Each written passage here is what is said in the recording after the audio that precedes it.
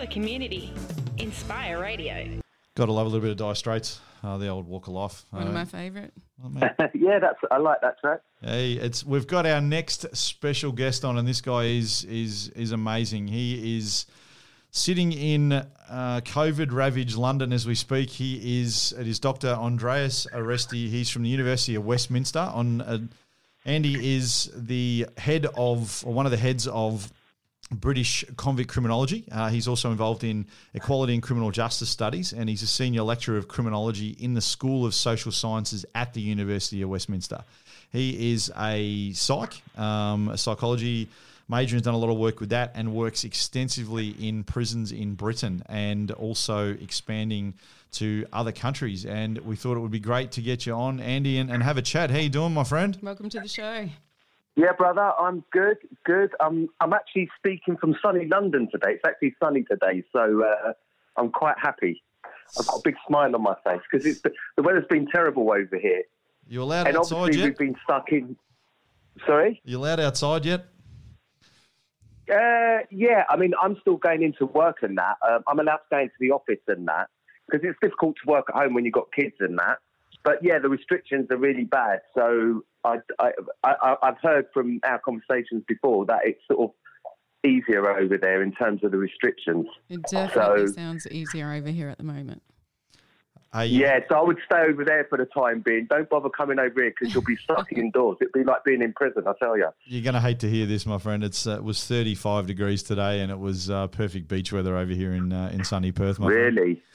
Absolutely. Do you actually want to carry on with this interview or not? Because if you start provoking me, mate, I'm telling you right now, it's the I'm problem going I to have put with the phone down. Lucas all the time, I tell you. Jeez, I got to deal with him like every week now. Hey, Andres, can you tell us, Andy, give us a bit of a rundown, man, about some of the stuff you do. Give us a rundown on your Inside Out program and convict criminology, and just tell us about what you do and why you're passionate about the stuff we're talking about. Okay, so first of all, I'm an ex-con. I'm a former prisoner. And it was, I'm not saying that prison worked for me, but I made prison work for me. So when I went into prison, I started studying. Before that, I was a roofer, like in the construction industry, and obviously involved in crime, not street sort of crime. I got done for stealing cocaine and stuff like that.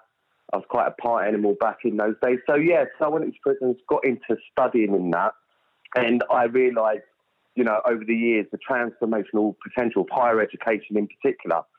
So a lot of our work is based around trying to get people that have been in prison or are in prison into higher education, particularly in criminology or cognate disciplines, related disciplines.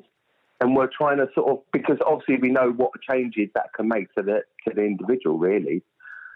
So, and then I heard when I was doing my PhD, I heard about this sort of network called Convict Criminology, which is ex-con academics that have had that lived experience of prison. And a lot of these people coming out of prison and doing criminology degrees and stuff like that and, PhDs and that, and realising actually what the literature was saying about their experiences. Most of the work done on prisons back in the day, especially maybe 30 years ago or 20 years ago, whatever, was done by people that had never even been in a prison. So what we were arguing, or what these people, the originators, were arguing, was that, all these people are doing research on prisoners and telling us what prison's like, but it's nothing like, our lived experience. All right, I'm exaggerating a bit there, but do you know what I mean? So basically, they started up this network where these ex-con academics were writing about prisons and getting other people that were like themselves in prison or had been in prison to write about prisons, like academic publications, doing research.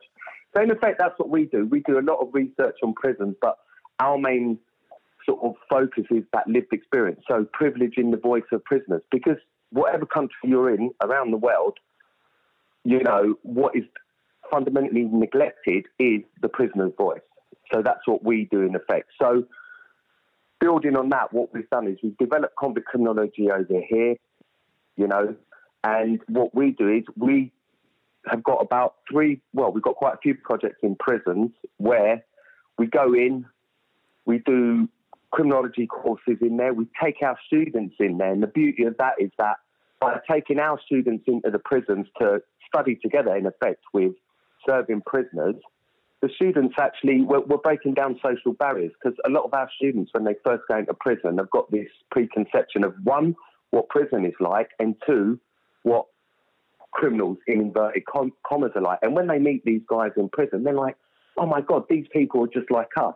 Yeah. You know, so that's the beauty of our project, right? So we do one in one of the oldest prisons in the country, which is HMP Pentonville, which is in London, in North London.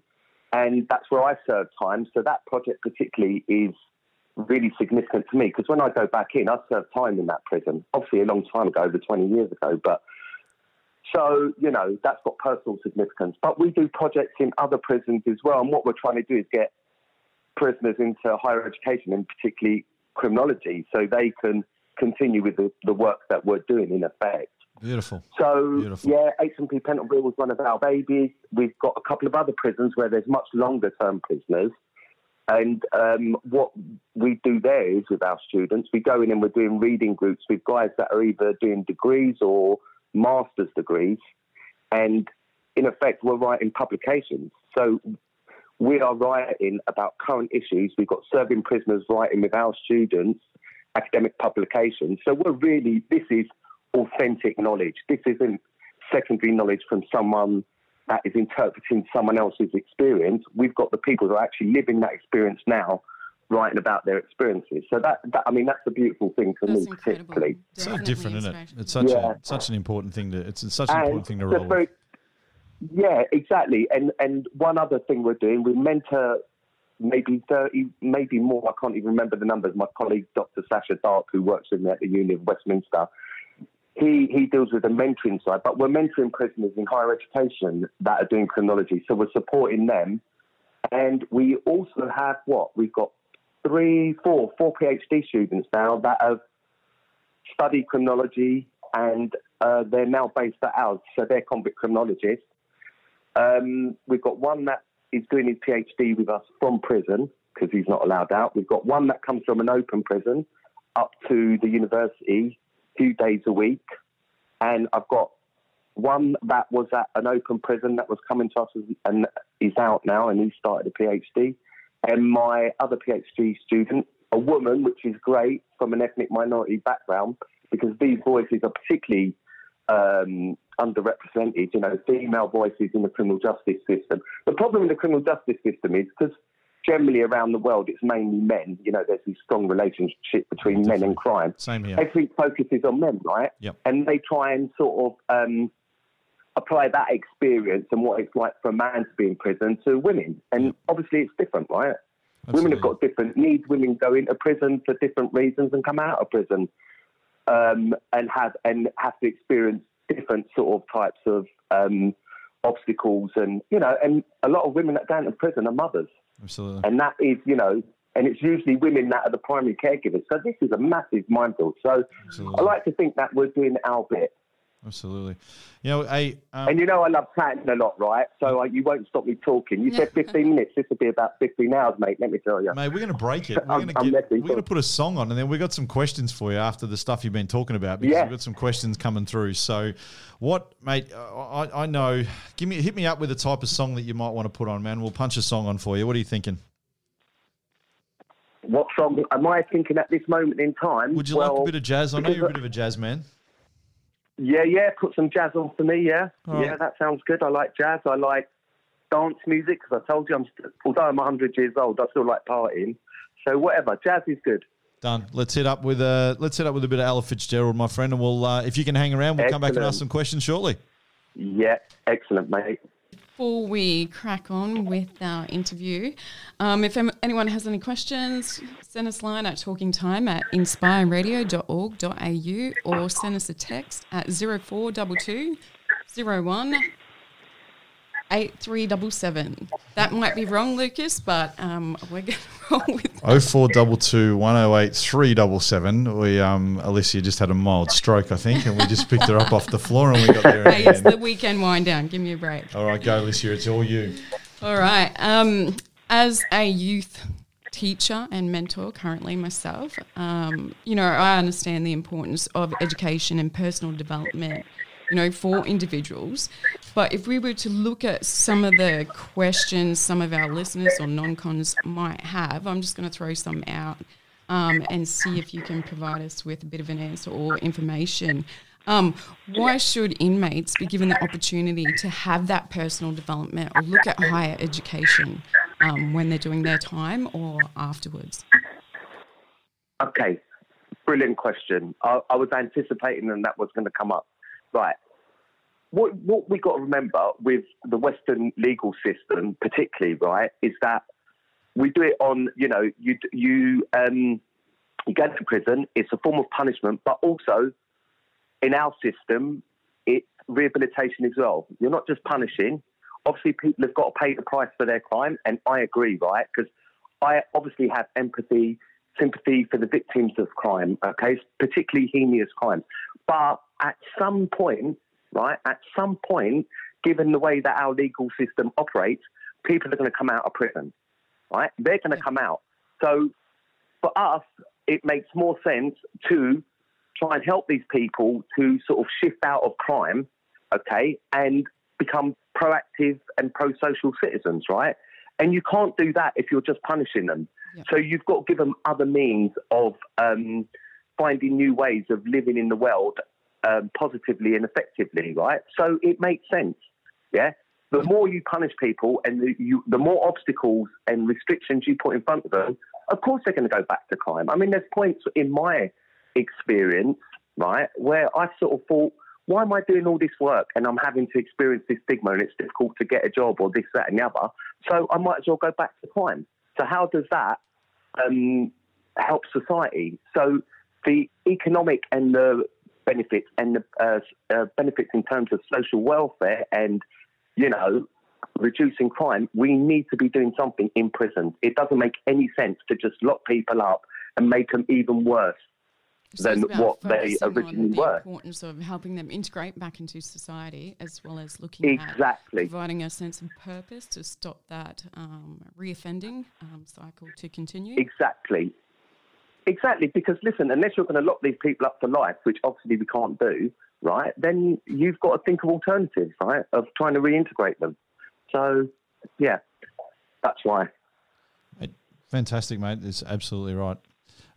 So, greatest thing, mate, that you've said to me so far is about issues that are in that are going on in the UK. Everything you said is exactly the same here in Australia. So we're obviously doing a little bit of stuff together in regards to expanding this. What would you see as a couple of the biggest things that Australia should start to look at or deal with in our own corrections, or use that term loosely, in our own justice system over here? What do you think we should be looking to do? Okay, I mean, the two major things for me is, first of all, is these prison projects that we do, the prison university partnerships or pipeline, where we go into prison as an academic institution, we have a collaboration with the prison, we take our students in, and these are accredited modules, some of them, yeah? So the students, the prison, we call them inside learners, and we call our students outside learners. The inside learners get credits at the end of this module, which they can use towards further education. I think that should be going on in Australia. I mean, I think through our conversations, definitely you've told me it's not really going on. But that actually, the feedback we get from the prisoners about the modules and that, and it really sort of motivates them to want to get into studying and that, given that higher education particularly has got massive, significant transformational potential, I think you should be doing that. Now, we've taken this isn't only in the UK, we've taken it to Italy, we've taken it to Brazil, we've taken it to Argentina. That's one of the benefits of my job, right? I get to go around the world. And our model is being run in other countries, particularly in South America, in Brazil and Argentina. And going into those prisons and taking our model there, and the guys just love it. I mean, so it's such a motivator for change, these prison modules where we're going in and taking students in as well. And that's part of the integration process as well. One guy said to us once, a prisoner, goes, I've never hung around with people like your students. And, for me, that was brilliant. That was like he's seeing a different thing in life, and he loved it. It's life-changing. So, That's life-changing. And changing perceptions, yeah. And the other thing is that if you're the same as over here, I think you really need to look at the women in the criminal justice system, because they're often neglected. And Absolutely. Ethnic minorities, because over here there's a lot of the ethnic minorities are overrepresented in the prison population and the criminal justice system throughout the whole process. And my question is, why is that? These people aren't any different. You know, they're not biological. It's not in their DNA to commit crimes. So it's got to be with social structures and social issues. Do you see what I mean? You know, 100%. This is why these people are in. It's about oppression of particular people and cohorts and minorities, etc., etc. So I think that should be looked at as well. And it's the same here, and we have a huge overrepresentation issue here with Indigenous and First Nations people, and it is an ongoing space for research, but it's also an ongoing issue that there are some states that are doing a huge amount of work in. I know that there is some stuff that is motoring along here in Western Australia, but the issue is not just allotted to one state. And mate, I can't thank you enough for coming on today, and I'd love to get you back on here again at another time, and to chat further about the stuff you're doing. And when you're out here in Australia, my man, we will get off the fishing boat and we'll bring you in and interview you live in here. How does that sound? That sounds really. Make sure I like partying, mate. So make sure you're going to be taking me to all the clubs and that, yeah. Oh yeah, done, man. Two really attractive bald guys dancing the lights all out. That'll be how it works, huh? Talk to yourself. I'm delusional. I think I'm attractive, right? So, you know. I think Lucas thinks the same thing. Yeah. Secretly, the guy I see in the mirror every day thinks he's pretty too, but that's all right. We'll get there. Hey, brother, thank you so much. Me and you like twins, mate. Oh, yeah, that's We're like twins, me and you, aren't we? That's exactly right. Hey, Dr. Andreas Aresti, thank you so much for coming on today, my friend, and we'll talk to you very soon. You're welcome. It's been a pleasure, and I'll see you both soon, hopefully. Take care. Excellent, mate. Thank you. And this is Talking Time with Lucas and Alicia. We'll be back after we pay some bills. For the community, Inspire Radio.